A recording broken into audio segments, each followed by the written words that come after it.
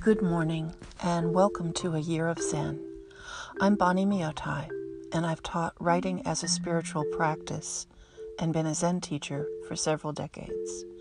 In this podcast, I'll introduce various writing exercises, and we'll explore together the possibility of a life of wisdom, compassion, and creativity. Most episodes will be 2 to 5 minutes in length, ending with a writing prompt for you to engage 3 to 5 minutes more. So it's good to have a pen and paper ready or a blank page open on your computer, ready to write as I finish up talking. These podcasts are a production of Anchor, and if they're helpful to you, please sign up, and if you can, make a monthly donation. Today is episode 4 on a rainy August 15th. I'll be reading a bit from Suzuki Roshi's classic Zen Mind, Beginner's Mind, commenting on it, and then giving our writing exercise for the day. Suzuki Roshi's book, Zen Mind, Beginner's Mind, was first published in 1970. The talks originated from teaching he gave to a small meditation group in Los Altos, California, and they've been appreciated now for 50-some years for how they point directly and deeply to the heart of Zen and what it is to be human. These words are from the section on right attitude, and he's talking about Bodhisattvas, beings who embody compassion.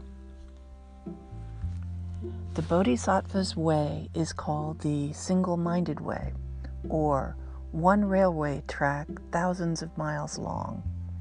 The railway track is always the same. If it were to become wider or narrower, it would be disastrous.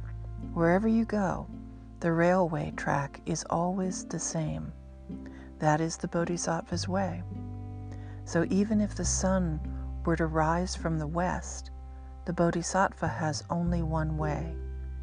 Her way is in each moment to express her nature and her sincerity. So today's writing assignment, write on the top of your page this title: Sincerely Yours. Sincerely yours. Now write for 3 to 5 minutes without editing, crossing out, or thinking too hard. This is the letter you'll leave to someone you trust to hear you deeply, to enjoy your heart of hearts, to laugh at the right time. It can be a last words letter, passing along what you feel is important or beautiful, or just a more sincere sharing of how you are than you usually muster. You're free to keep these words private or share if you like, but don't worry them to death. Just write. Trust your breath, your pen, this moment. If you can't think of who to write to, write me if you like, or an imaginary figure.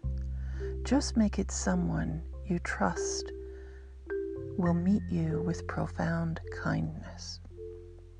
Now write. Go. Open yourself. Don't know. Just practice. Pen on paper. 3 to 5 minutes.